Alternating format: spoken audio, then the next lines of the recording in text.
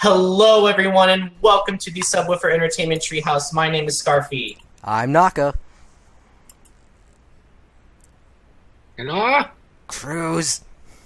You first! Okay, come I on. already went. It's fine. It's fine, guys. It's fine. That song that you were listening to was none other than Fox Amore's "A Million Lights" by his recent album "Come Find Me."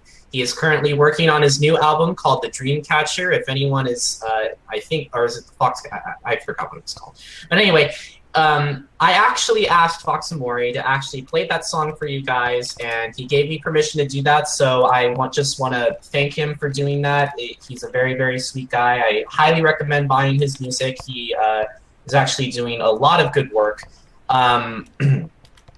Now, as for I'm not too sure, but did you guys hear about this, Indiegogo campaign that he's doing for, his new album? Or No, I don't use Indiegogo. well, it doesn't matter if you use it. I'm just asking if you did you hear about it? Is what I mean. I think I should have. Well, no need to worry. Everything is perfectly fine by that. Let me just explain. He's working on a new Indiegogo campaign and doing this new album cover. Apparently, it seems that there was like one of my friends, and I'll just say, it's Erin.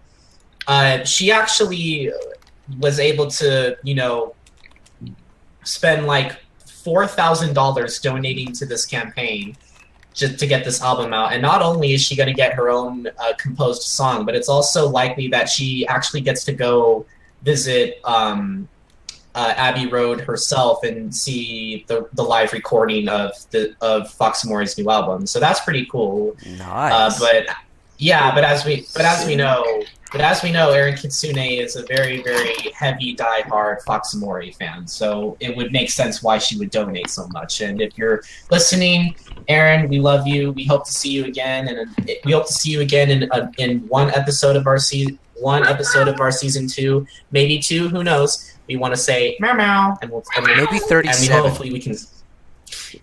What do you mean 37? I'm just spouting off numbers. I don't know. Maybe all of them.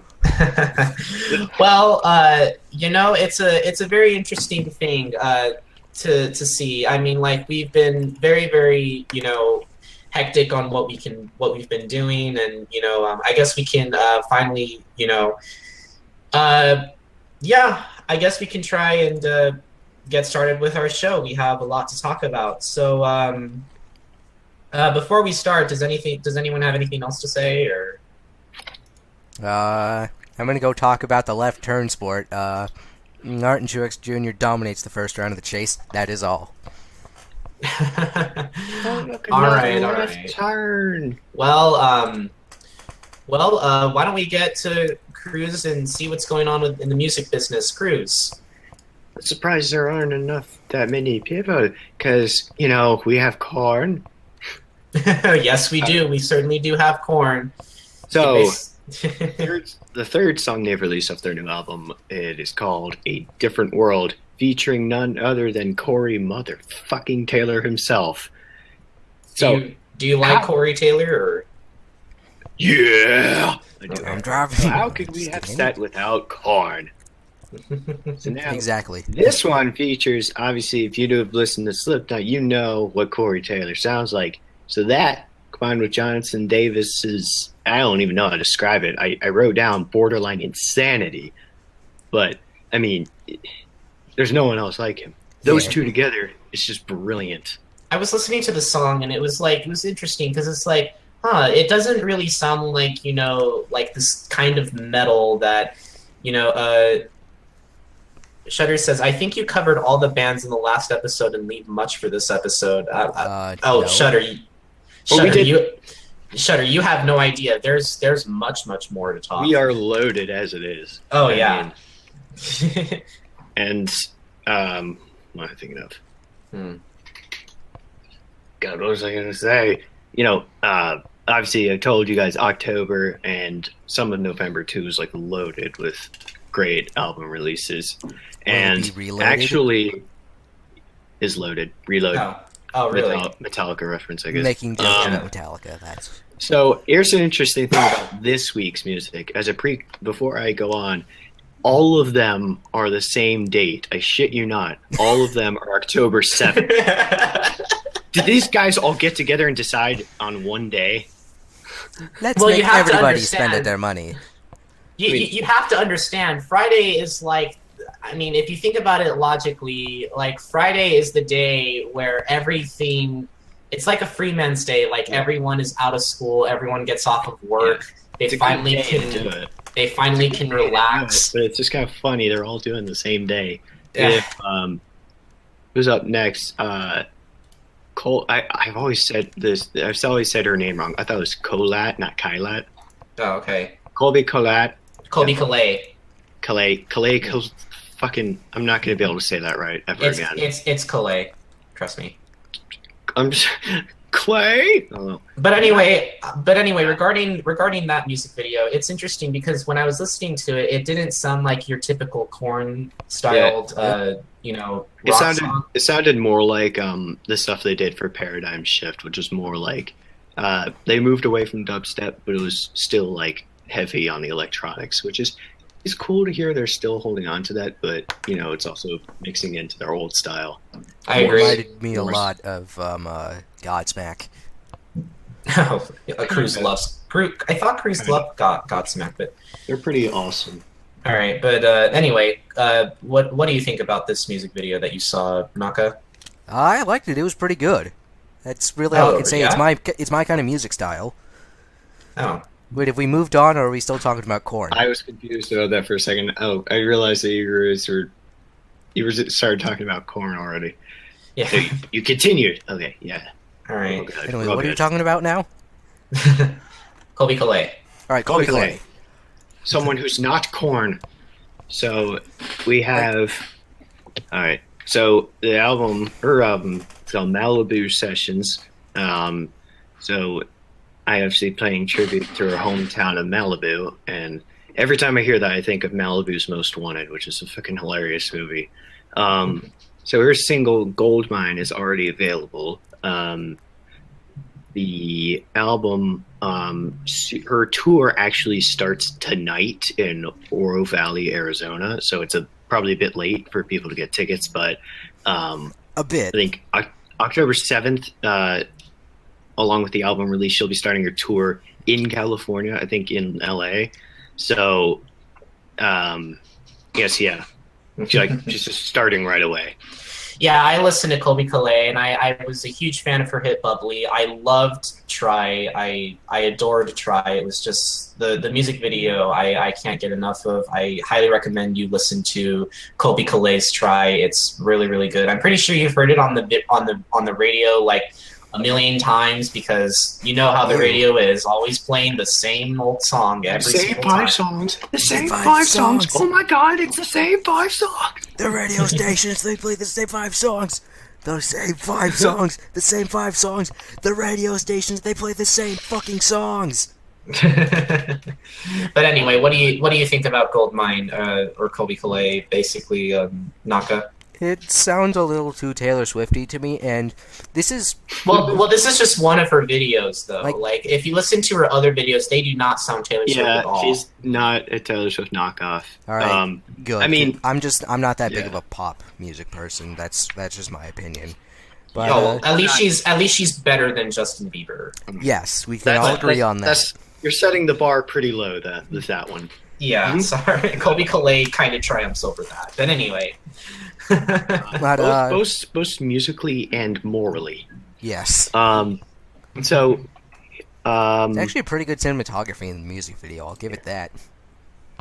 Yeah, I liked the, what do you call it, sepia color beach scene. Mm-hmm. That gives it that kind of feel. Yeah. So, you told me, you sent me the video for Try, and the only other time I heard it outside of that was I was at Rite Aid or something, and it came on.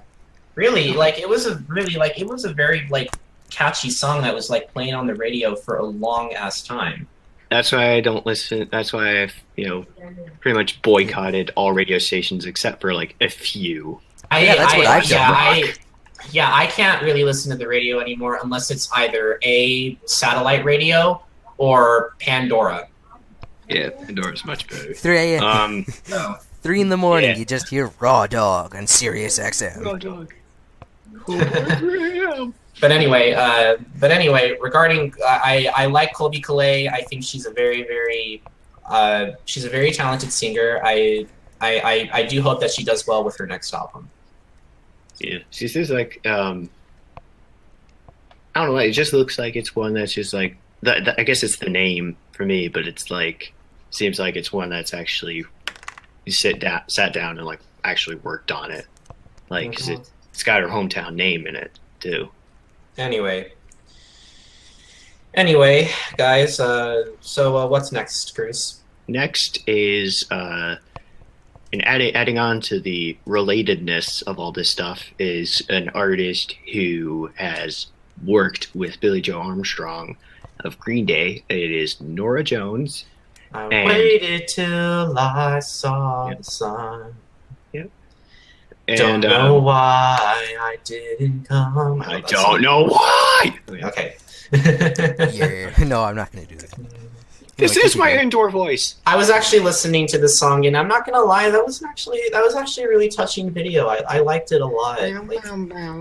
Like I don't know. I know that it. I don't know. I'm maybe her song sounds a lot like Spinach Rag, but I don't know. I actually really like it. Spinach what? Ragtime. I'm not sure what that meant. Spinach rag. It's fine. There's a genre called ragtime. Just I know that, but you said spinach ragtime. Okay. I thought that's what you were I confused Final Fantasy VI's Spinach Rag as an actual song for a genre of ragtime. Okay, can we please move on? No. Okay, that's all I wanted to know. I don't really think it's that funny, but keep going. Well, why I found it funny. Okay. By the way, as a side note, the thing she did with Billie Joe Armstrong is called Foreverly. It was a cover album of classic folk songs. For the song she has available now, it is called Carry On. I did listen to that, but I immediately forgot how it went, and I got it confused with the one that Scarfy was just like humming along to. Don't know why. Yeah, that's when I got it mixed with. Well, everyone knows that song. It's like a really popular song. Yeah. Everyone knows the song. Everybody do the flop. Alright. And let's all do the cramp. No, wait, don't jump. You have so much to live for. Everybody do the flop. That was hilarious. Anyway, guys, but anyway, I love Norah Jones. I liked this particular music video that she made. So, in my opinion, yeah, I think it's really good. It does look really good. I mean, it looks more like it's not like what do you call it? It's kind of hard to separate non-mainstream pop from mainstream pop because it's pretty much the same. But this seems more like Colby Calais. I think I said it right actually, and less like Jesus of those like popular for 5 days songs and then forgotten about. It actually seems more like actually written stuff. Right. But anyway. What's this? But anyway. So, it sounds like a nice doo-wop tone and Motown feel. I dig it. You do? I dig it. Alright. Do you got it? Oh boy. Okay. Here we go. Yeah. Are you ready for the next one? Yes. We have Psalm 41. They're back. 13 voices. And the reason I'm not mentioning release dates anymore is because, as I told you, they're all coming out on the same day. All right. So, here you go. Pop punk. Yeah, it ain't going away anytime soon. It's a damn good thing in my opinion. Clearly demonstrated by, Psalm 41 just comes right out for the song God Save Us All, Death to Pop, which, it's really calling him out. It's like, I want to listen to, it goes like, I want to listen to something real. And proof that pop punk is not, not fading away anytime soon. We had new Blink-182 this year. We're having a new Green Day also, new Sum 41.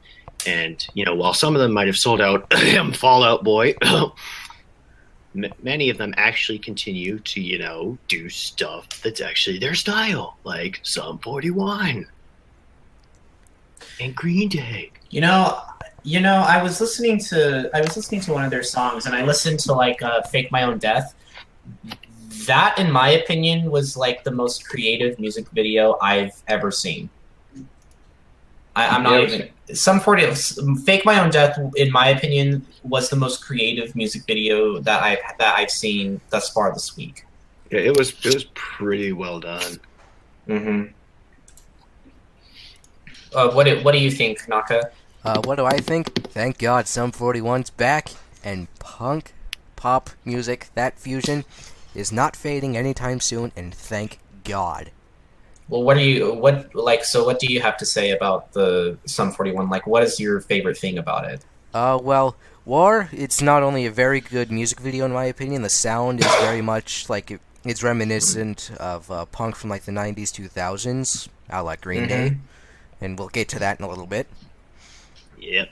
But it's something that's very refreshing for me, something that I can listen to. Maybe not necessarily nonstop on repeat, but it would be in one of my playlists. Oh, that sounds nice. Yeah, I think I like the song War. I think it's also about, because when I looked it up, I think their vocalist, I think he was in rehab for some alcohol abuse. I think, I'm not entirely sure. You can look this up yourselves, but Mahal? Yeah. And then he came back, and then he is sobered up and whatever, and he sounds good. And I think War was sort of referring to that struggle too, which is pretty deep when you think about it. So that's deep, bro. Now, them's heavy words. Now we have. I don't think this is quite a sellout, but it's getting dangerously close. We have new Kaiser Chiefs called the album's called Stay Together. So they used to sound more like, what do I call it? Alt rock bands, like they sound sort of like Blur and Muse a bit. Many might know their song from Guitar Hero 3, Ruby, which is one of the songs they played live when they were the ones touring with Green Day in 2009. So they've changed quite a bit. Their new songs they don't use a real drum set in the songs. It's an electronic drum beat. Oh, it's a synth? Not exact. No, I mean, it's a drum machine in the songs. It's kind of like what Korn did with Path of Totality, even though they played with real drums live, but they recorded with a drum machine. So it's I don't know. Like, it's a little more EDM than rock. I don't know. I was listening to Hole in My Soul, and believe it or not only did I think that the music video was well shot and the cinematography was like fantastic. Yes. But I kind of knew the moment that Naka was going to put it in. Like, I kind of knew that he'd like it because it has race cars in it. Yeah, I'll talk about that in a minute. I'll give it that. It was a very cool video, but I'm just not sure. Just because of what I heard of them first, and now I hear this, I'm just kind of like, what the hell happened to them? Did they just forget a drummer? Trust me, I'm pretty sure they haven't. Look. If I don't if David Bowie can change his style, I'm pretty sure other people can too. Yeah. But I don't know. When I was listening to this song, and I actually kind of liked it for what it was. I know it's probably not what you were thinking of, but I don't know. I liked it. It's not bad because it's like it's catchy stuff, but I think that's the problem, is that that's all it is. It's just meant to be catchy. It's not meant to be memorable. It's not. I don't know. It's just kind of a little bit disappointing, but it's not bad. I mean, I don't want to sound like I'm talking badly about it because it's pretty good. I mean, everyone should give it a chance at the very least. Right, of course. But anyway, and yeah, like Korn, they still might change their style again and go back to what they were doing earlier. What do you think, Naka? Because when I was looking at this video, I kind of liked it. I liked it a lot. All right. First of all, they weren't race cars. They were factory fresh Honda Civic Type Rs, which are not available in the U.S. yet, but they will be in like 2017, 2018. Second of all, those are custom liveries, like custom wraps for the music video. And third of all, dope. I don't know what racetrack they're at, even though I'm the one who's supposed to know about cars. Fourth of all, good cinematography. Thank you. That's exactly what I thought. That's exactly what I thought. Yes, ricers. That's exactly what I thought was going to happen. Ricers. Wrong Civic. Ricers. Wrong. But anyway. Wrong. But anyway. Whole lot of hoopla to make over a music video, right? Wrong. All right. So, sort of on a related topic, we have this I'm very personally excited about because Green Day is the first band that I really found that I liked. They're one of the reasons I play guitar. They were my first concert, too. They are finally back. Bang, bang, motherfucker! All right, it's almost here. Just like their magnum opus, American Idiot, this album comes at a perfect time where the toxic political atmosphere. Let's not get into that too much, but it's fairly obvious at this point. Yeah, of course. Will you be having the turd sandwich with a giant dish? There we go. Yeah. So while the redneck agenda has come and gone, Revolution Radio still seems to elude a voice scrambling to be heard, spreading the word of revolution. So we have 3 songs. Bang Bang, which is the first one that came out, which is the most, I would say, the fastest out of them. It's kind of refreshing to hear them actually, going back to something as energetic as Take Back from a Nimrod. It's, I mean, that I haven't expected, but Revolution Radio's, the title track, is still really good. Still Breathing is pretty dope too. I mean, I'm really excited for this album because it seems like while Uno, Dos, and Trey were not bad, it was kind of, they were going to more like the pop punk kind of stuff. Ew. It was, but there's some good stuff, like Filthy Rotten Bastards is a great song. What else am I going to say? Lady Cobra was really good. But yeah, they're back to more of their American Idiot era style. That's actually kind of cool to realize that. Also, I just want to let the chat know there are some songs that we have on the agenda that is not being portrayed in the chat. If you don't see them on the chat, don't worry. We will be posting the other songs when the episode is debuted. We just wanted to let you guys know that. So yeah. And they'll also probably be in the suggestions. If you go to one of the Green Day songs, then the other ones will probably be in the suggestions too. Yeah. So you'll find them there.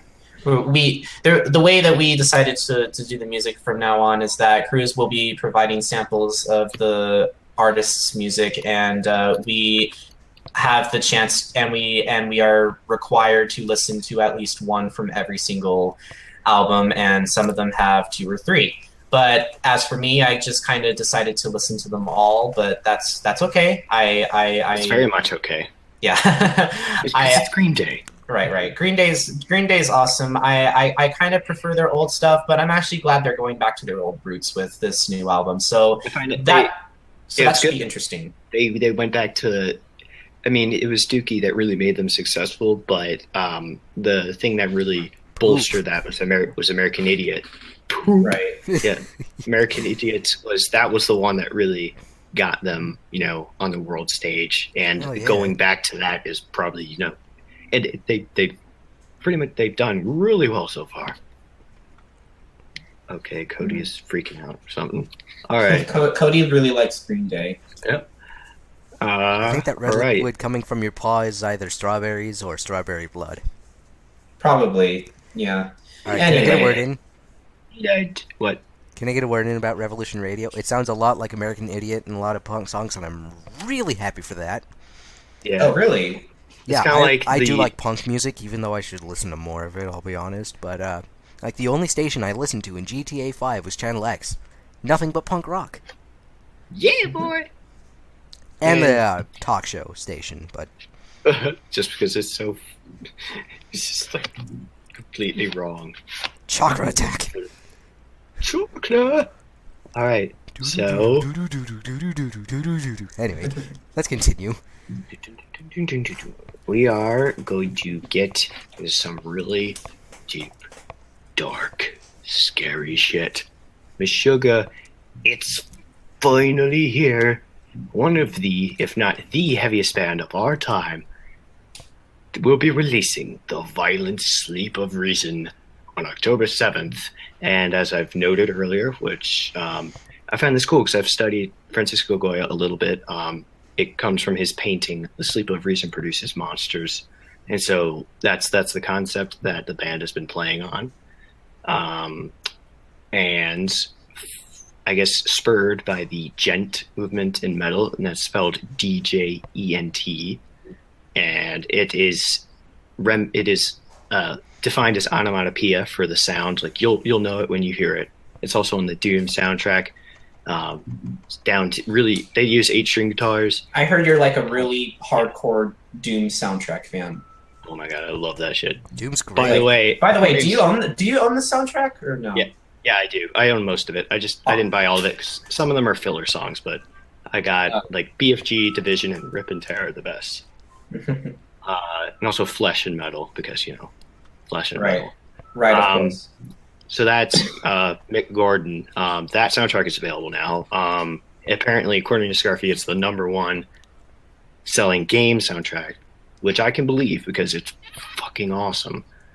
By the way, more about Gent. It's more about like really talented guitars, 8-string palm muting.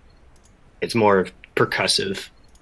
I looked up this other band that uses that genre, S.E.T, which is SIK, capital TH. Right. I will put that into the chat real quick. There, that's what it looks like. I was gonna say Meshuggah. Yeah, Meshuggah, give me some Meshuggah. So the 2 videos out now are Born in Dissonance was the first one, and Nostrum, Nostrum, not Nordstrom. That's the one that has the 360-degree lyric video, which is pretty cool to look at, especially if you have it on a mobile device. Mm-hmm. You can just hold your phone out and like turn and look around at the album artwork, stuff moving around you. It's really cool. I hate to be a negative Nelly, but listening to Meshuggah's music, I'm not a metal hardcore fan like you are, Cruz. And what's wrong with you? What's wrong with you? I kind of listen to Metallica over Meshuggah. Fuck you mean? I'm sorry. Yeah, the thing about Meshuggah, it's understandable because it's like I can't understand what they're saying. I'm sorry. I mean, even the lyrics are kind of disjointed a bit. Sometimes it depends on the point in the song for me, but sometimes I can't. But that's when I just look up the lyrics. That's what the lyric videos are for too. Yeah. It's easier to understand Born in Dissonance, I believe. But I was going to say about Meshuggah, it's very unusual time signatures. It's more of experimental stuff. Right. It's the drummer Thomas Hawk is I don't even know how he does it. He's a fucking wizard. He and the guy from Tool are like 2 of the best drummers in all of metal. Right. So yeah, if you want some really, really heavy shit that'll, go into the deepest realms of the psyche, Meshuggah is your shit. Or your sugar. Or Meshuggah. Give me some Meshuggah. No, that's fine. But yeah, I'm pretty sure you guys will love Meshuggah. I listened to one of their songs and I'm just not a fan. I apologize. I'd rather listen to Metallica where I can actually hear their voices. Yeah, I mean, what's his name? I forgot his name. It's Jens. That's the guy's name. If you look, I looked him up. His picture on Wikipedia is fucking hilarious. He's making a dorky face, but yeah, he's quite an interesting sounding vocalist. Right. But I think now it's time to move on to the grand finale, and we've saved the best for last. While you all may not know his name, Ennio Morricone. Morricone. Morricone. Morricone. I'm butchering this shit. Ice cream cone. I still don't have my ice cream. So his album is called Morricone 60. As just with all the other ones, as I said again and again, it's on October 7th. Please don't ask me. It's all the same. Okay. You know what? I'm just gonna type on the video. I'm just gonna type on the chat. All of the rubble albums. blowing babies will be beaten senseless by every able body painter in the bar. bar. And it was only like 2 weeks ago. Thank you for interrupting me, for putting the come on, guys, come on. There we go. Come on, get your shit together, man. Can I just say something real quick? Ennio, what? It was like 2 weeks ago I found out that goddamn Motorhead was in that goddamn movie, the SpongeBob movie, and I was so sad that it took me so long to figure that out. Oh my god. Wait, for their in that biker club? Yeah. I had a feeling that was some classic Speedball or something. That's cool. And it took me the longest time to realize also that it was Home Alone 2, that Donald Trump is in the movie. Yeah. It took me a long time to realize that. He's the one who says down the hall and to the left. Anyway, we're getting way off topic. Ennio Morricone. You all probably have heard his music in some form or another. He's the one he did soundtracks for The Good, The Bad, The Ugly, and Once Upon a Time in the West, and a shitload of other classic westerns, TV shows, you name it, he's done it.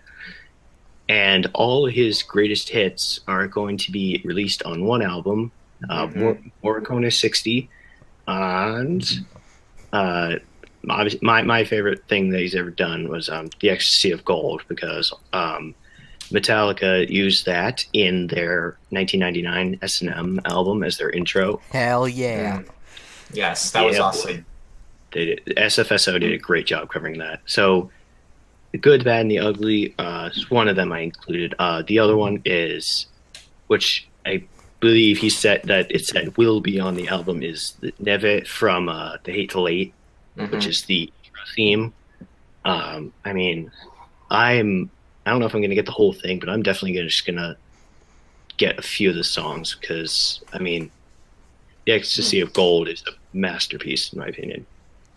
So, what do you like? You saw The Hateful Eight. In fact, I showed it to you. Like, yeah, and you were a really big fan of the film. I suppose.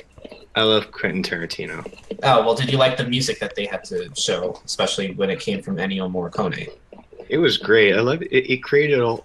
I love that they did it with a slow, what do you call it? Zooming out, and it just created a real like chilling but spooky atmosphere too. It was just eerie. Yeah. It was like my favorite thing about Ennio Morricone's Neve from The Hateful Eight was just the fact that like the film begins on a black screen, and the second those strings hit, it's just such eerie sounding, and when the screen pops up, it's nothing but a beautiful landscape of the mountains. I also did a review of Hateful Eight and as well as the other well-known Tarantino films, which you can check on my Letterboxd account if you guys are interested. But anyway, I'm getting off track.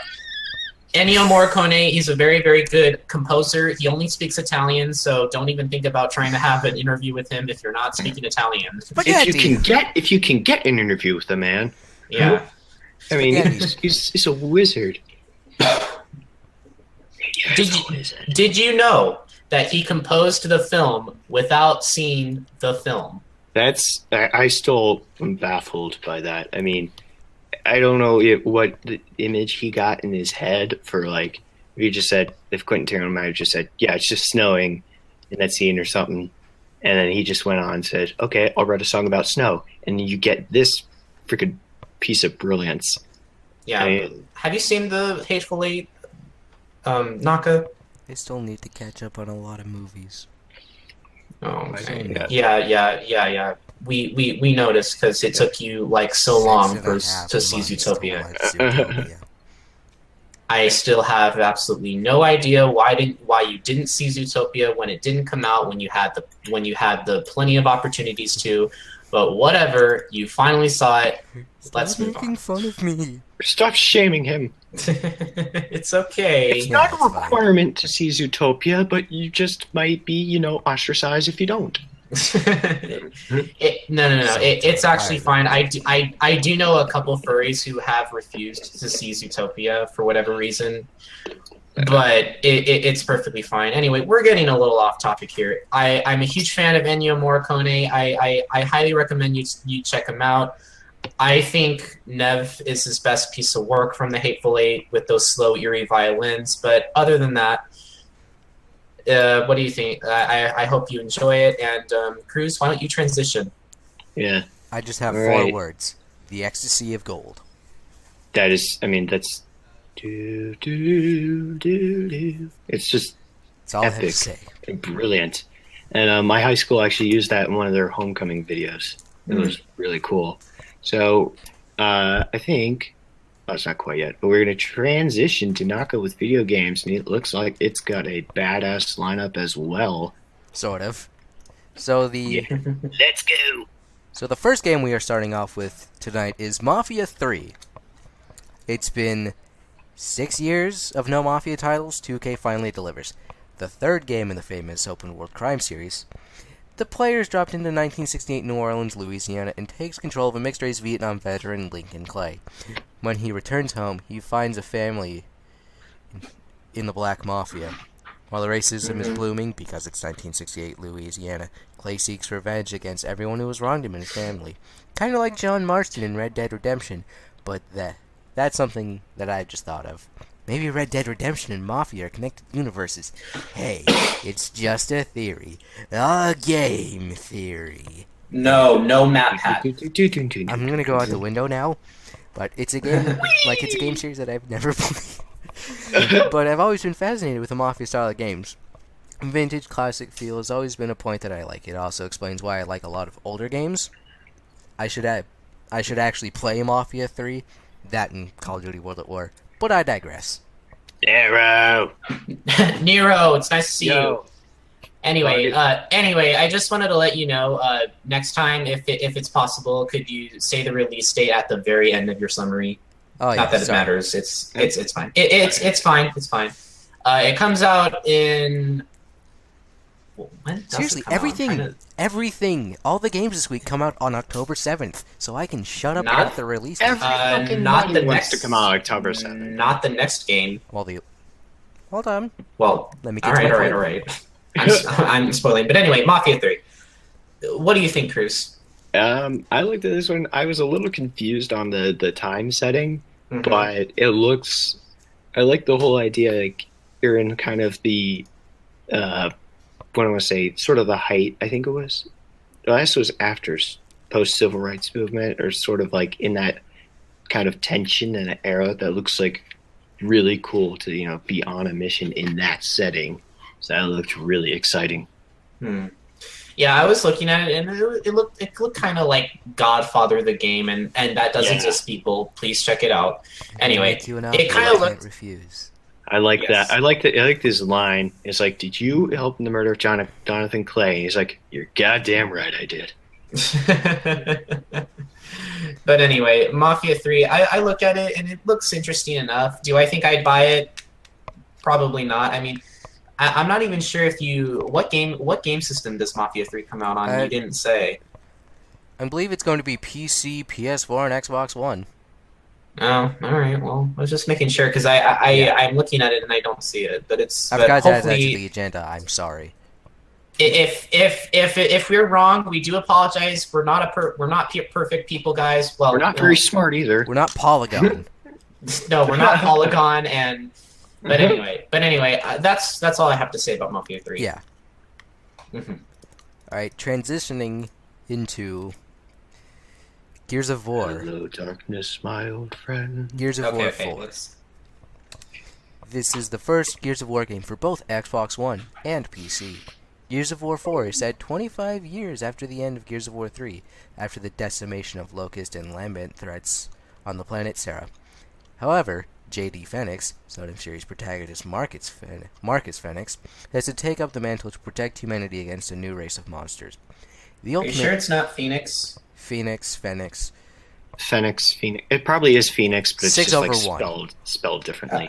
Okay, well, there's also Phoenix Down in Final Fantasy VI, and that's the whole reason why I'm asking that, because Phoenix is actually spelled Phenix in Final Fantasy III, which is 6 in Japan. But anyway, I'm getting off topic here. Yes. Continue. Yep, we'll find out. Yes. The Ultimate Edition, aka the $100 version, releases October 7th for the Xbox One and Windows 10 PCs, while the Standard Edition releases October 11th for the same systems.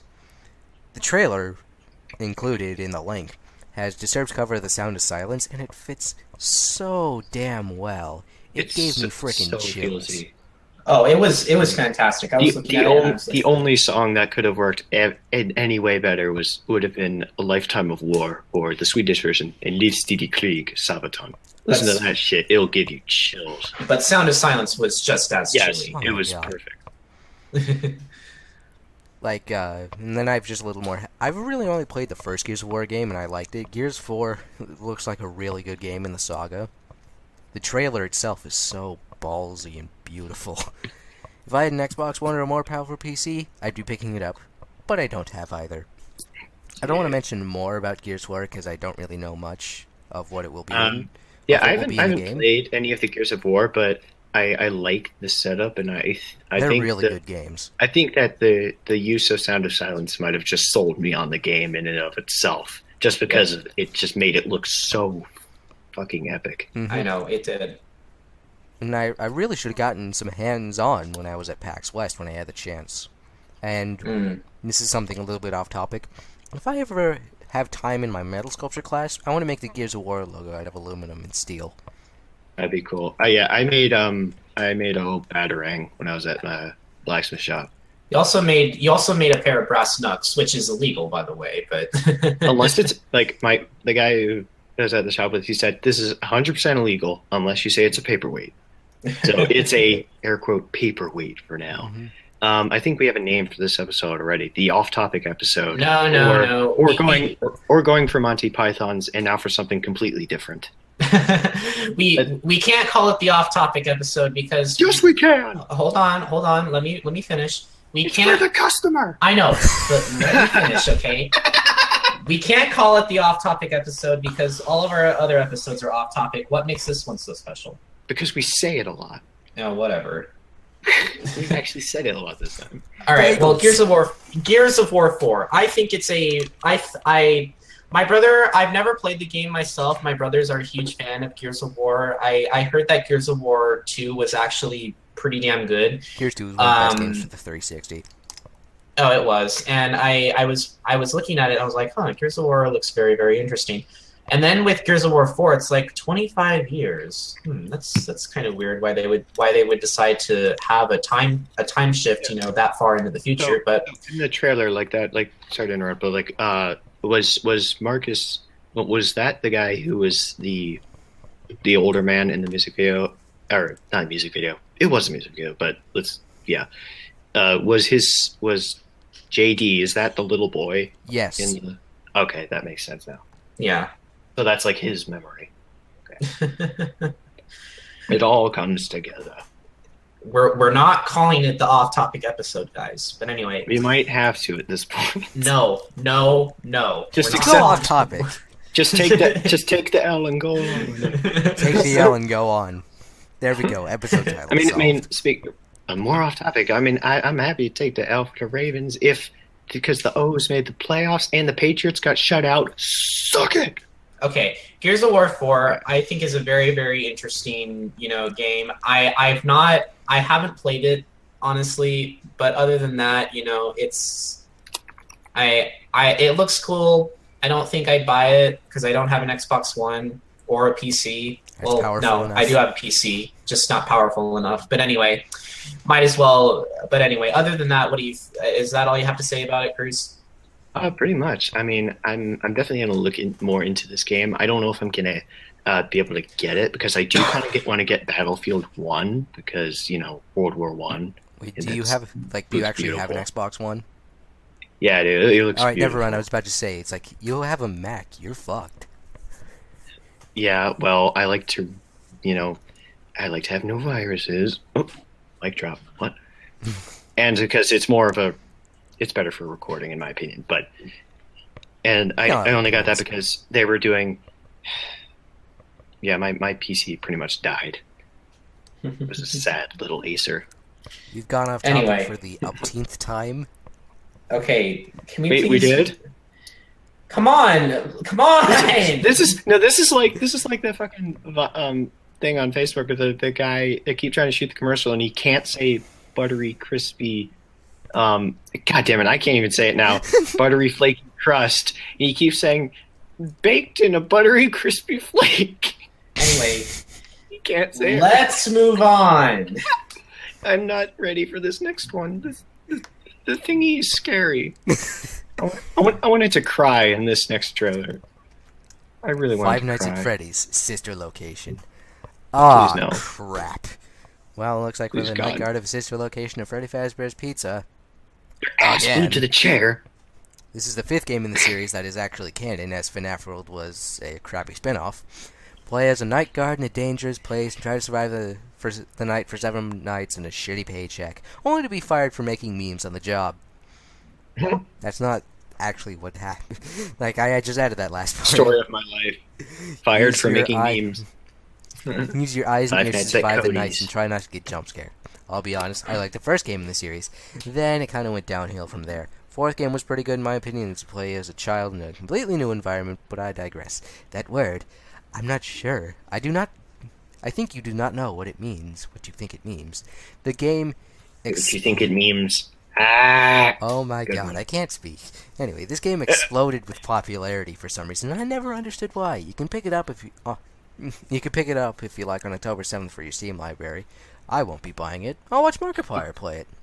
Yeah, No, I'm Hawthorne not knows buying how this to- shit. Because, I mean, I'm not because it's bad. I mean, not because I don't think it's bad, but I just think, that whatever this Harley Quinn looking animatronic doll thing, I that's the one thing I cannot do in horror movies is dolls.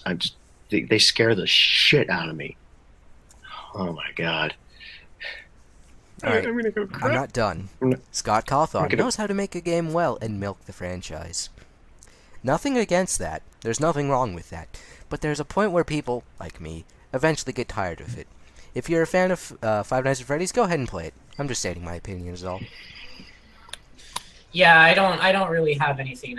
I actually own Five Nights at Freddy's, the very first one, on my Steam library. I don't have any intention in owning this game at all. No. I kind of just want to watch Markiplier's Let's Play of it. I will All definitely good things. try to do Good thing that. it comes out in a week. Let's hope he actually does it, because he actually ended up skipping on FNAF World, if only because he didn't like that it was a spin-off title. But Yeah, that's probably why I would guess. yeah, That hopefully was with this pretty game we'll actually have a lot more variety. But other than that, Mhm. it looks good. It looks good at least. I'm pretty sure Scott Cawthon is making millions of dollars to make these godforsaken games. But other than that, I have nothing else to say for this one. I'm pretty sure a lot of Five Nights at Freddy's will appear once again in the fandom, just like it always has, because we're huge fans of Five Nights at Freddy's for whatever reason. But anyway, 7 Nights of Furries, remember? anyway, you're not getting it, Cruz, are you? Yeah, as soon as I saw it. Well, first, as soon as I saw it was Five Nights at Freddy's, I was like, no. And then as soon as I saw that Harley Quinn animatronic fucking nightmare, I was like, nope. Nope.avi nope, stopped nope. working. Nope. Anyway, that's all I have to say about it. Can we move on? We're Yes. moving on. To Paper Mario Color Splash. Following closely in the Keep going. Following closely in the shoes of Sticker Star, Color Splash is less RPG mechanic based and more puzzle solving and adventuring. Paper Mario has to solve the mystery of color being drained from an island, and, for the first time ever in a Paper Mario game, the Koopalings are the enemy. Relying on a partner system, Paper Mario can now use enemy cards to summon enemy characters, that then attack his opponents. I guess that this is the Splatoon crossover title, because Splatoon is where all the color went. Hey, don't look at me. It's just a theory, a game theory. Da da da da da da da. Out the window. Whee! This is a Paper Mario game I can get behind. I'm actually kind of sucky at RPG games, but Paper Mario has always had a charm. Never forget when Yoshi said this. I believe it's in Thousand Year Door. I can swallow anything. I gotta play Thousand Year Door again. It's been too long. I also need to pick up a Wii U one of these days. There's so many good games that I've missed out on because I don't have a Wii U. And Color Splash is a motivator for me to pick one up. Even though there are still games like Mario Kart 8, Mario 3D World, Smash 4, Pokken Tournament. Yes, blah, blah, I wanted Pokken Tournament. But for those who do have a Wii U, I want you guys to play and enjoy Color Splash for me. Because it releases on October 7th, and I want everybody who has it to have a good time. What do you guys think? I checked. I'm not sure if it's just because it's like not that much of an upgrade from the original Color or Paper Mario, but it's like they're just a few more dislikes than likes on this one. I guess because people are like, Yeah, no, we don't want you to make this series. We want you to work on another series. And they mentioned, dude. They mentioned. Hey, hold on. They mentioned Thousand Year Door. They wanted a sequel to that, I believe. Dude, you need to understand something. I've played Paper Mario's. I've played all the Paper Mario games, okay? And I've played Sticker Star. It is a horrible game compared to Paper Mario Thousand Year Door, where the Thousand Year Door focused more on actually telling a very, very good story, and not like Sticker Star, where there's hardly any story, hardly any creativity. All of the battle systems sucked, and I'm looking at this trailer, and literally, I took my glasses off right now. I actually have them off as we speak right now, and I'm here to say I am not excited for Color Splash at all. I think I don't like the battle system that they have. They wanted to stick to the old roots of Paper Mario Sticker Star. I understand that there's a lot of people who love the Paper Mario series, but I'm sorry, Paper Mario: The Thousand Year Door is still the best Paper Mario game, hands down. Please play it. I encourage you all to play it. Do not play Sticker Star. You will be sadly disappointed. In fact, I played Sticker Star, got to the final boss. I never beat the final boss because I was so disappointed with what it had to offer. That's all I really have to say about Color Splash. I literally, until I see reviews seeing exactly what it has to offer, I'm not excited for this game at all. Okay, Debbie Downer. No, I'm not being a Debbie. I'm not being a Debbie Downer. You really need to play Paper Mario: The Thousand Year Door and see if I'm being a Debbie Downer or not. I know I played one of them, but I cannot remember for the life of me which one it was. Super Paper Mario for the Wii? I think it was that one. Yeah, well, that one. The one with I think it's like the pink Goomba that's on your side, I think. No, that's Paper Mario: The Thousand Year Door. That's the one I played then, yeah. That one is fucking fantastic. They need to go back to those old roots. Yes. Yeah, that's what all the comments were saying. What Cody Fox said again, make GameCube great again. I still have all my GameCube games. I still have Melee. I still have Mario Kart Double Dash. And I still have Need for Speed Underground 2. What was the other one? Get it for PC. Hmm? Get it for PC Mac. Oh, I think I haven't. I only got the only one I got for an iOS was Shift on the iPad, and I stopped playing that after it just kept frustrating me. After I tried to turn and it would just flip the screen upside down. I'm like, no. Yeah, that's the thing with Shift on the. I would lose the race because of that. Is infuriating. That's a thing with EA racing titles on mobile platforms, but. God. Anyway, are we going to transition to movies? Yes, we're going to transition to movies with Scarfy. Yeah, just give me a couple seconds. I need to get the salt out of my system.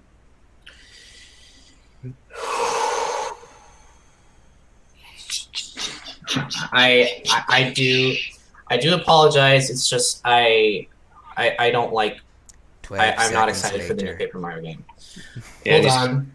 I think what's coming up next. It just looks like he's going to get even more salty. All right. Where are them crackers at? Moving on. Moving on to challenge up here. Moving on to movie news. Well, it seems that Jon Favreau, director of the brand new live-action Jungle Book, sadly cannot leave well enough alone, as it turns out that apparently his next project is to make a live-action Lion King just because you thought the animated movie, Broadway musical, soundtrack, and merchandising just wasn't enough for you.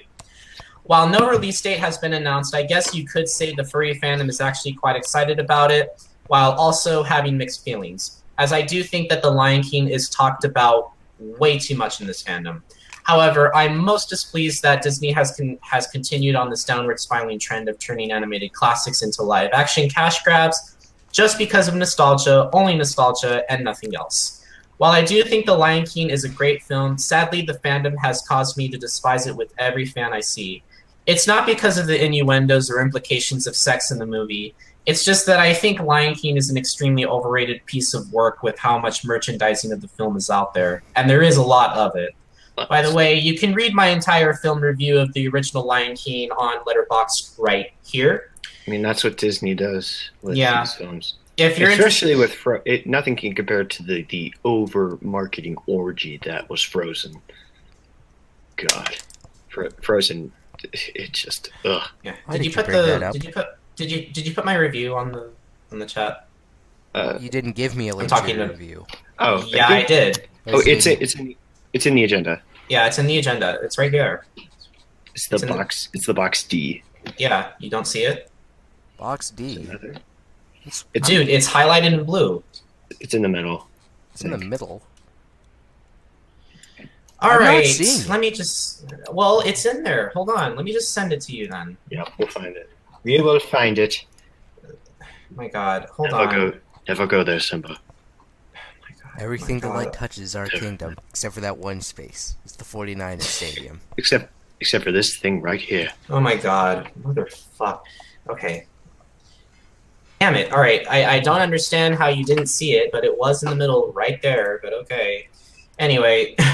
I'm not blind. You is blind. If you're interested, don't get on my case about not giving it a high 5-star review when I actually have good points to bring up. Either way, you can consider this my resignation. While there are people out there who are really excited about it, especially in the fandom, I'm sadly not one of them. I feel like an idiot right now. Now relax. Relax. We've had worse. Anyway, Cruz, what do you think? We've done stupider things, and yeah, like that. And yeah, I'm not as pessimistic about this movie, but I'm just I kind of think it's a little too soon for that. I'm like, it seems like if he's going to rush into a new project like this, then it's not going to turn out well. Well, we don't even know the release date. It could be like 2020 for all we know. Yeah, it's already decided to do it, so it's kind of like, I mean, you might have wanted to think this out a little bit. I don't know. But you know, I have no interest in seeing the new film. I'm not a huge fan of the music. I don't really think. Well, I take that back. Be Prepared is awesome. Circle of Life is good, though I think it's mostly Hans Zimmer's orchestrations. The other songs, forget them. I hate them. I'm sorry. But anyway, like I said, if you guys are, I'm not like too keen on this one, but you know, I'm pretty sure a lot of people are either interested in seeing this one nonetheless. But other than that, what do you think, Naka? How the hell is it going to be live action? Oh, trust me, they'll find a way. Like, will it be actual shots with CGI, or will it be replaced with? I don't know. Yeah, it'll be actual shots with CGI. It'll CGI the fuck out of it. Pretty much. Well, then just don't actually film anything. Just make it all CGI. That was his point about the last the Jungle Book, I believe. It was all CG. That was his last point. I do kind of wish that it was live action, but was it did you say it was like not all CG, or is it mostly CG? It was like 90% of it was. Ew. Yeah. It kind of looked awkward, but it wasn't terribly obvious, except for, you know, the fact that Mowgli is there and then everything else is CGI. Right, but anyway, let's move on to the films that are coming soon to theaters. Well, sadly, I need to pay more attention to what is coming out in theaters because I completely forgot to add this one on the list and had to resend the entire agenda all over again. I hate it when that happens. Sorry, team. Anyway, guess it's time for another one of those late antebellum films. The Birth of a Nation is a 2016 American period drama film based on the story of Nat Turner, the enslaved man who led a slave rebellion in Southampton County, Virginia in 1831. The film is co-written, co-produced, and directed by Nate Parker in his directional debut, and stars Parker as Nat Turner with Armie Hammer, Aja Naomi Keene, Jackie Earle Haley, Penelope Ann Miller, and Gabrielle Union in supporting roles. The film premiered in competition at the 26th Sundance Film Festival on January 25th, 2016. Fox Searchlight Pictures brought worldwide rights to the film in a $17.5 million deal, the largest deal at the film festival to date. At the end of the festival, it won the Audience Award and Grand Jury Prize in the U.S. Dramatic Competition and was highly praised for its directing, acting, soundtrack, and cinematography. Before I get into the summary of what the film's about, I just want to make this real clear. No, this film is not to be confused with D.W. Griffith's early 1915 release, The Birth of a Nation, originally called The Klansman, which you can read on Wikipedia right here. Yeah, which is still I can't even speak. Historically significant because it was the first full feature-length film ever to be made, albeit a propaganda film. But still. Well, to be honest, D.W. Griffith wasn't necessarily a racist. Yeah, they just did, what is it called? Blackface. Blackface, yeah. Did you put it on the chat? I'm a little scatterbrained right now. I'm sorry. I have it. I have it. I'm gonna put it in. I'm sorry. Okay. It's fine. It's fine. You just gotta stay on top of it, man. Don't worry about it. Just put it. Just put the thing. Anyway. Set against the antebellum South, The Birth of a Nation follows Nat Turner, a literate slave and preacher whose financially strained owner, Samuel Turner, accepts an offer to use Nat's preaching to subdue unruly slaves. As he witnesses countless atrocities against himself and his fellow slaves, Nat orchestrates an uprising in the hopes of leading his people to freedom. In all honesty, I feel like with every Oscar show we've had, it almost seems like we can't go without a possible nominee for civil rights towards African Americans. I mean, granted, I know we're jumping the gun a bit, seeing how the Oscars haven't happened yet, but truth be told, like 12 Years a Slave and Selma, I wouldn't be surprised if this film was nominated for Best Picture. That is, if the film is actually good or not. As for me personally, promising. It looks pretty promising, but anyway. As for me personally, I am unsure if the film is actually going to be good, even though Sundance liked it, but I'll let you speak for yourself. With that being said, the film was released on October 7th, 2016.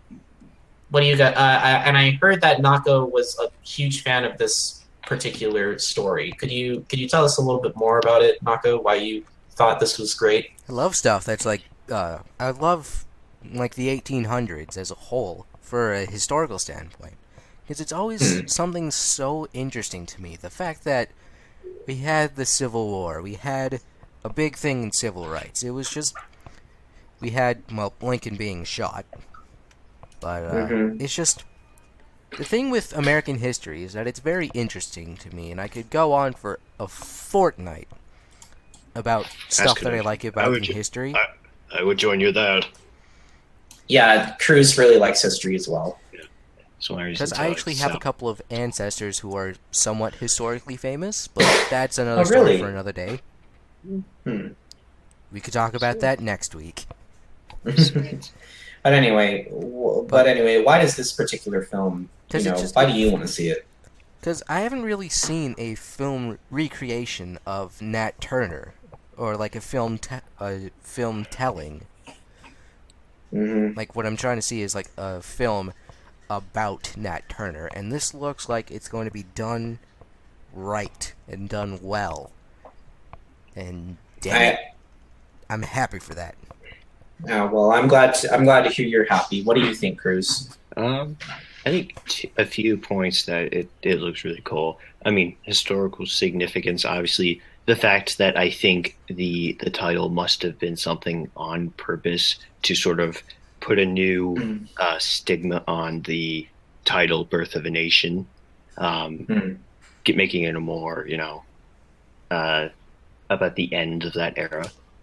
Plus, it's also, I'm not sure Southampton County, but I'm not sure if I've been there, but it's fairly local where I live. I go to Virginia all the time.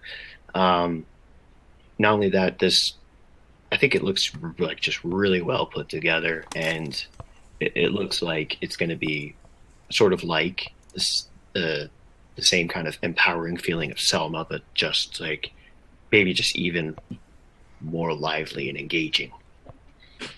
I could concur with you there, but until it's actually released in theaters, I don't want to I don't want to write it off as it's going to just be another antebellum story with nothing interesting, because there is a lot of interesting things about it. But I'll see what happens with what the rating has to say.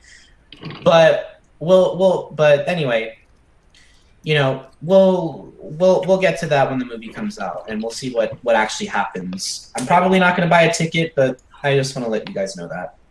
Anyway, let's move on. Yeah. Of course, this week's episode has to have a family kids film attached to it, but I suppose it's safe to say that this particular film, even though I clearly seen it ripping off of Max Keeble's Big Move and even Diary of a Wimpy Kid, may have some value. Maybe, oh no, we're in trouble. With that being said, Middle School, The Worst Years of My Life is an upcoming American family comedy film directed by Steve Carr, who directed a ton of sequels of other comedy films that I'm not going to mention and will encourage you to just research yourself. That's Steve Carr with 2 R's.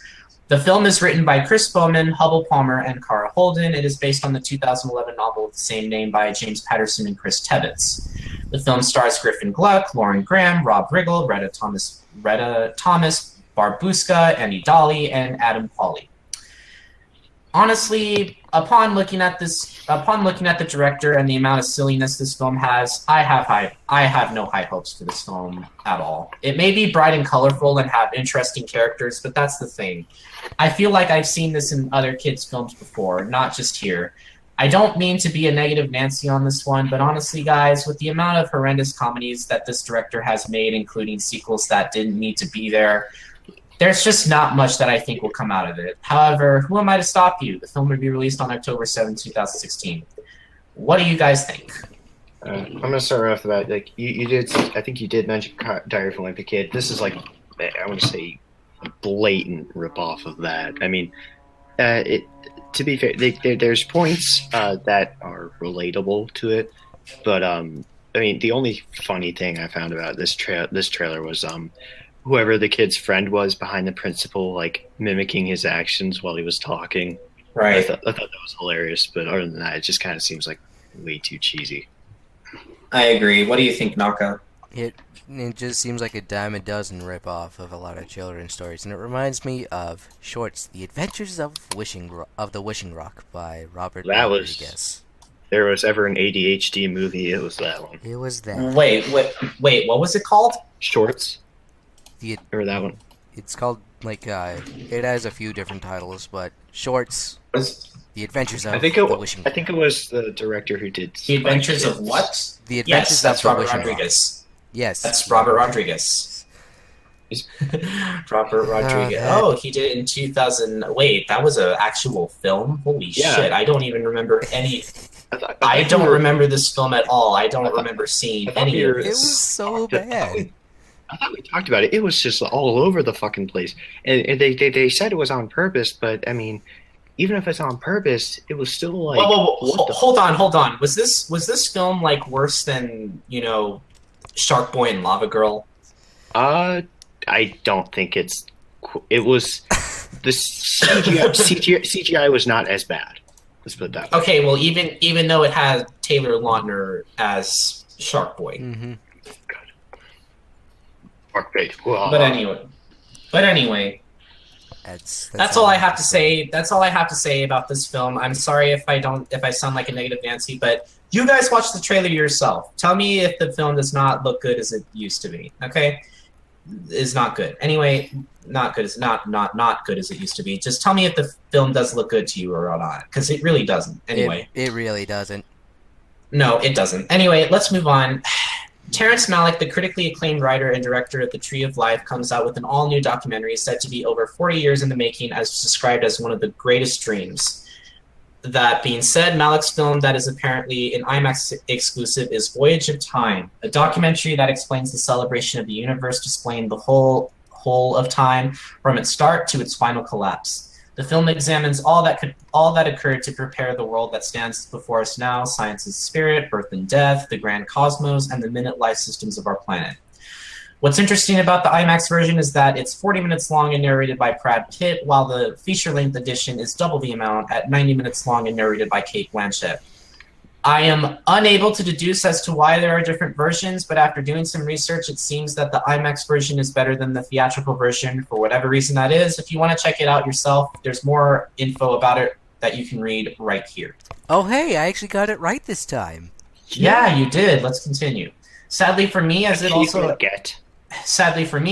happens to be an IMAX, it is also a very expensive ordeal to purchase a ticket for a documentary that lasts about as long as a cartoon special, when IMAX is usually known for having big blockbuster films in its clear 4K scope for around $15 a ticket. And while it seems that 40 minutes is indeed worth it, I just haven't really had the much of an engagement, if only because it doesn't really captivate me to see it. However, I'm sure there are some of you who love Terrence Malick's works, like The Tree of Life, that requires you to see some of the most breathtaking scenes ever made in the film history. But as for me, there's just not enough that this film has to offer for. With that being said, the film will be released exclusively to IMAX on October 7, 2017, as well if you're interested. Although I will say, Voyage of Time does have pretty beautiful imagery. I will admit to that, because Cruz and Naka were literally saying that Voyage of Time was actually pretty good. So what do you guys think about Voyage of Time? It's so pretty. It looks really cool, but I'm confused too, because I mean I would expect the Brad Pitt one, which probably, I'm not to be biased, but like more people would probably want because of his voice narration. I mean, there's Morgan Freeman and there's everyone else. I mean, Brad Pitt did seem like he did a good job in the trailer, but I'm not sure what they could get done in 40 minutes. I mean, that seems like something you would just go and see at a museum, at like the Smithsonian or something. Yeah, I agree. I wouldn't be surprised if they would show this at the Air and Space Museum. I honestly wouldn't be surprised. Yeah, it does look cool though. It does look cool, but like what I'm also like curious is, I don't understand why it had to be an IMAX exclusive film.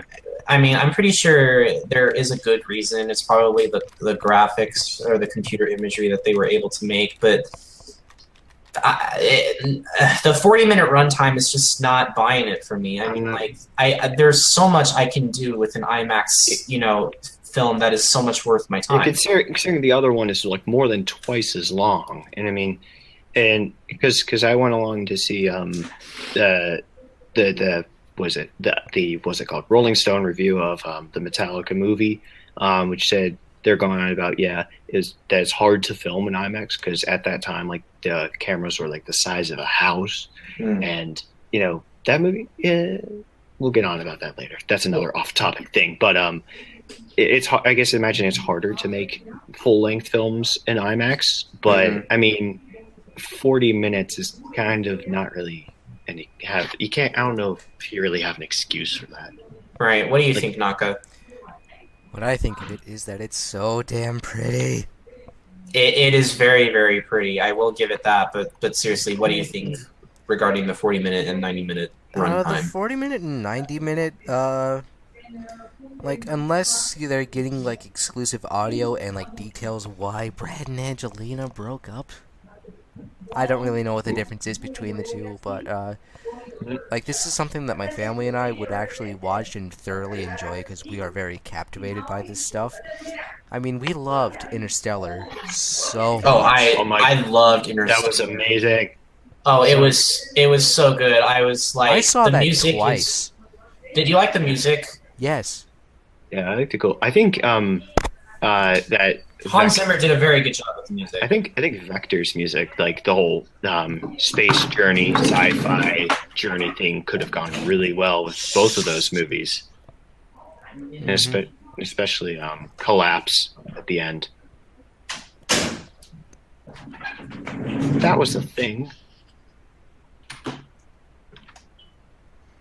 Yeah, but Hello? yes, Hello? yes, Sorry about that. Alright.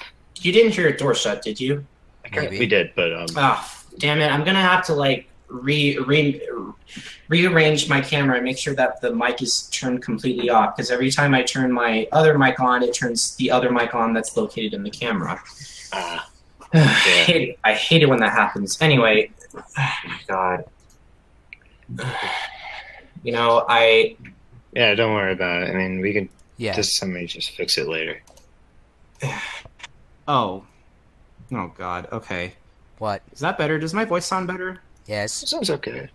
Okay, good. Anyway, let's move on.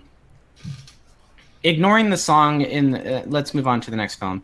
Ignoring the song in the trailer by the artist who has had more controversy than Justin Bieber, I'll let you figure it out. It seems that Tate Taylor, director of The Help, has decided to take things to a much grimmer place with The Girl on the Train, a 2016 American mystery film, thriller drama film produced by Mark Platt and written by Aaron Cressida Wilson, based on the 2015 debut novel of the same name. The film stars Emily Blunt, Rebecca Ferguson, Haley Bennett, Justin Theroux, Luke Evans, Allison Janney, Edgar Ramirez, Lisa Kudrow, and Laura Prepon. Rachel Watson, an alcoholic who divorced Tom after she caught him cheating on her, takes the train to work daily, fantasizing about Scott and Megan Hipwell's relationship while commuting. However, one day she sees something life-changing, especially now that Megan is missing and presumed dead. From the looks of the trailer, it looks great. I mean, there's a lot of suspense and mystery surrounding it and a ton of good written lines, but the question is this something that I'd possibly watch? And honestly, it kind of depends on what kind of rating the film has been getting on Rotten Tomatoes or IMDb. And while it's not a film that I am personally ecstatic about, it does intrigue me. And if you want to know the whole story, the film will be released on October 7, 2016 too. Yeah, this one reminded me a lot of Gone Girl. Yeah, what do you think, guys? I'll let Naka? Cruz explain first if he's not already finished. Yeah. Oh. I guess with pretty much everything that's attached to Gone Girl, like it's not drawn out suspense, but it's like perfectly paced suspense. I think it's gonna be something like that, and that is something I'm really hopeful for. I don't know. I don't think I would go see it in theaters, but I would try to catch it sometime after it's out of theaters and on, I don't know, on demand or something. I'd definitely go and see it then. All right. I got a lot of mixed signals from this trailer. Is it supposed to be like an action movie, a drama movie, like I think more that drama. men are dicks? I have no idea what the hell is going on. You don't? I think that might be the point. Honestly don't. Okay, good. To confuse you just enough to make me not see this movie. I think they intended to make you wonder what it's about. Yeah. I mean, they went, especially for you, I think they went a little too far. Yes. Yeah, I kind of agree with the whole situation. Like, I'm looking at this film, and it's just kind of one of those, we'll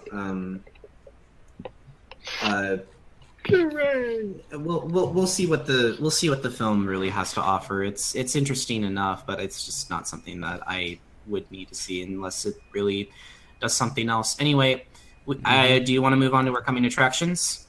Yes. Oh boy. Here okay. we go. All right. I solemnly swear I will not bring this up until the release date.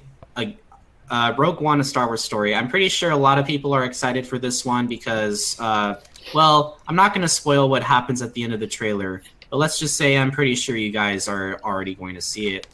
As for me personally, when it comes to Rogue One, I'm only going to see it because everyone else is going to see it. Like, I don't really have a strong desire to see it because it has nothing to do with the current Star Wars story that is going on right now. And it's more of a backstory. It kind of is just a backstory for now. But if you guys are really that interested in seeing it, who am I going to stop you? But we'll wait until probably mid-December before we talk about it. Anyway. Remember Star Wars? Remember Star Wars? Remember Chewbacca? Remember Chewbacca? Oh, I remember. Nimba. Anyway, what do you guys think, Cruz, Naka? Star Wars, Star Wars, Star Wars, Star Wars. Hype. Cruz, Naka, what do you think? I think it looks.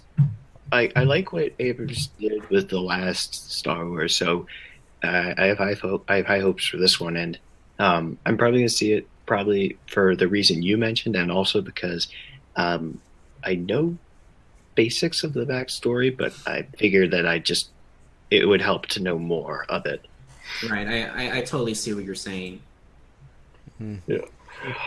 Like when I saw Star Yeah. Wars, sorry.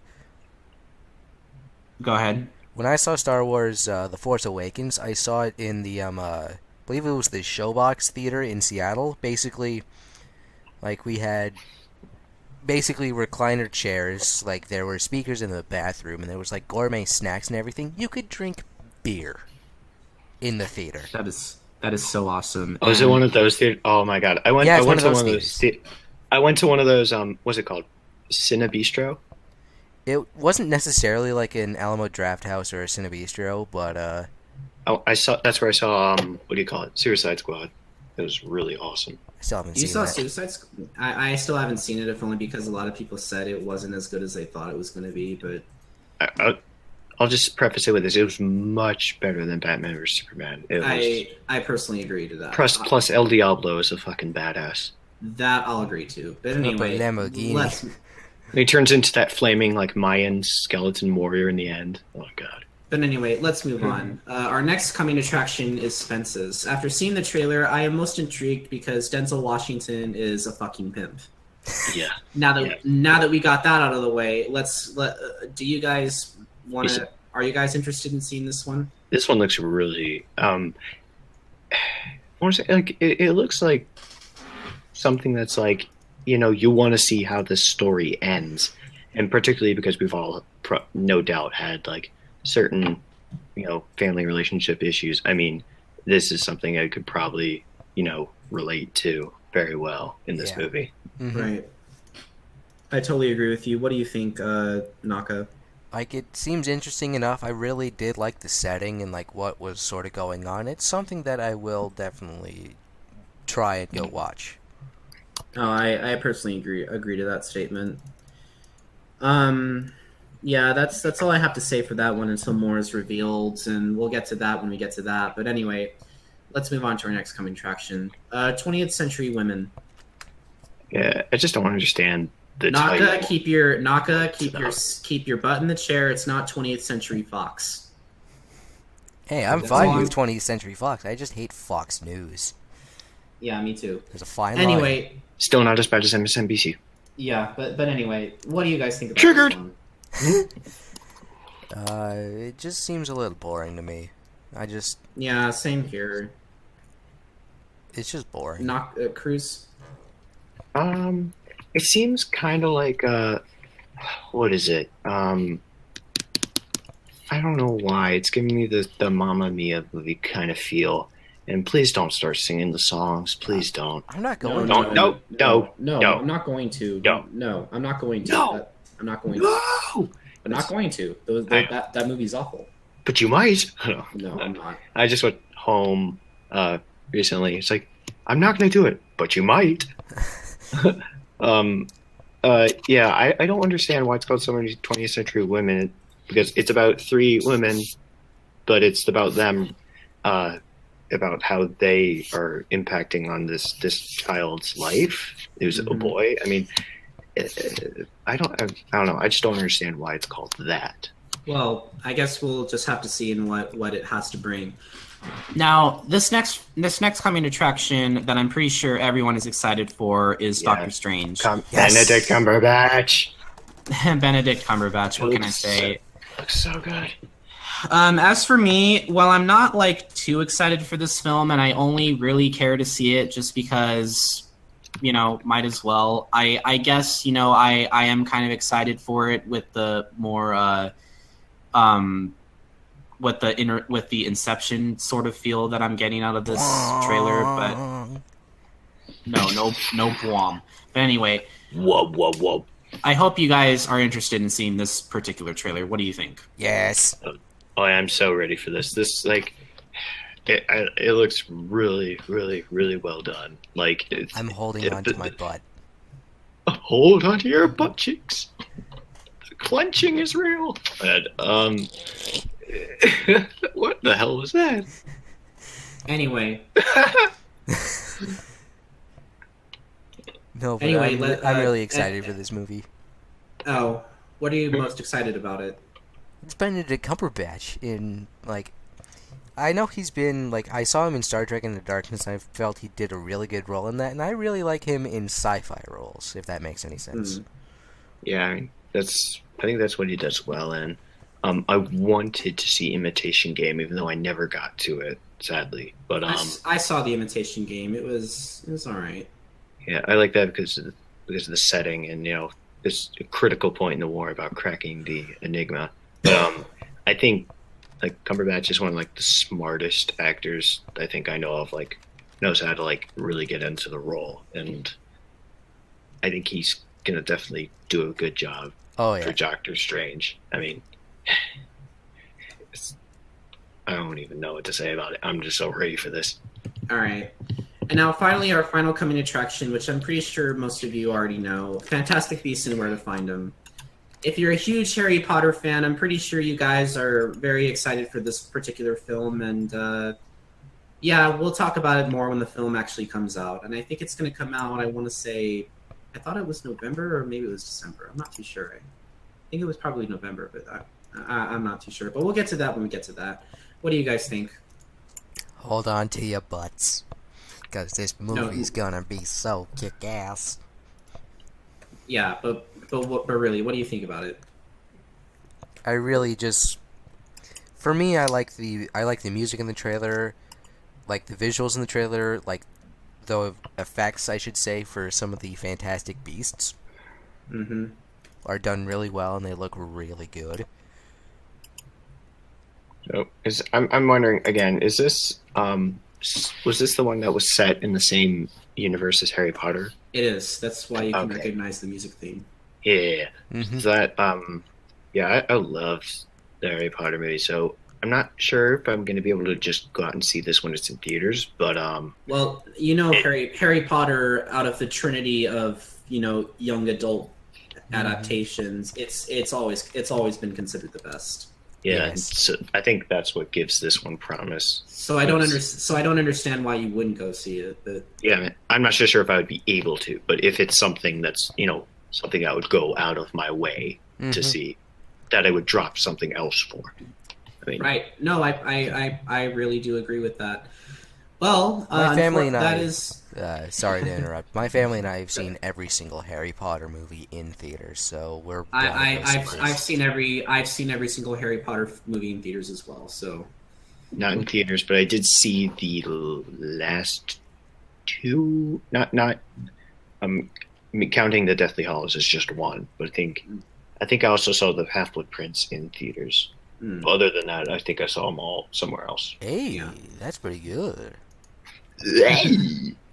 But anyway, that's it for all movie news. So yeah, is there anything else that you guys want to talk about? Unleash the beast. Unleash the fury, Mitch. Why do you guys, Naka? Why don't you check our email and see if there's any letters? I will go and check out the email. Because Google likes to, well, my browser likes to default to mine, just switching over to the actual email account, where we have 0 letters. God damn it, people! You guys suck. Oh my gosh. We have to go off topic again. No, it's the only way. We're not going off topic again. Have we decided the episode title? I mean, really, I don't think you're gonna. I don't think that one's getting much opposition. Well, to be honest, I actually have something that I want to actually advertise to people. If you guys aren't ready, if you guys are not aware of the certain podcasts that I've been actually taking my time to listen to.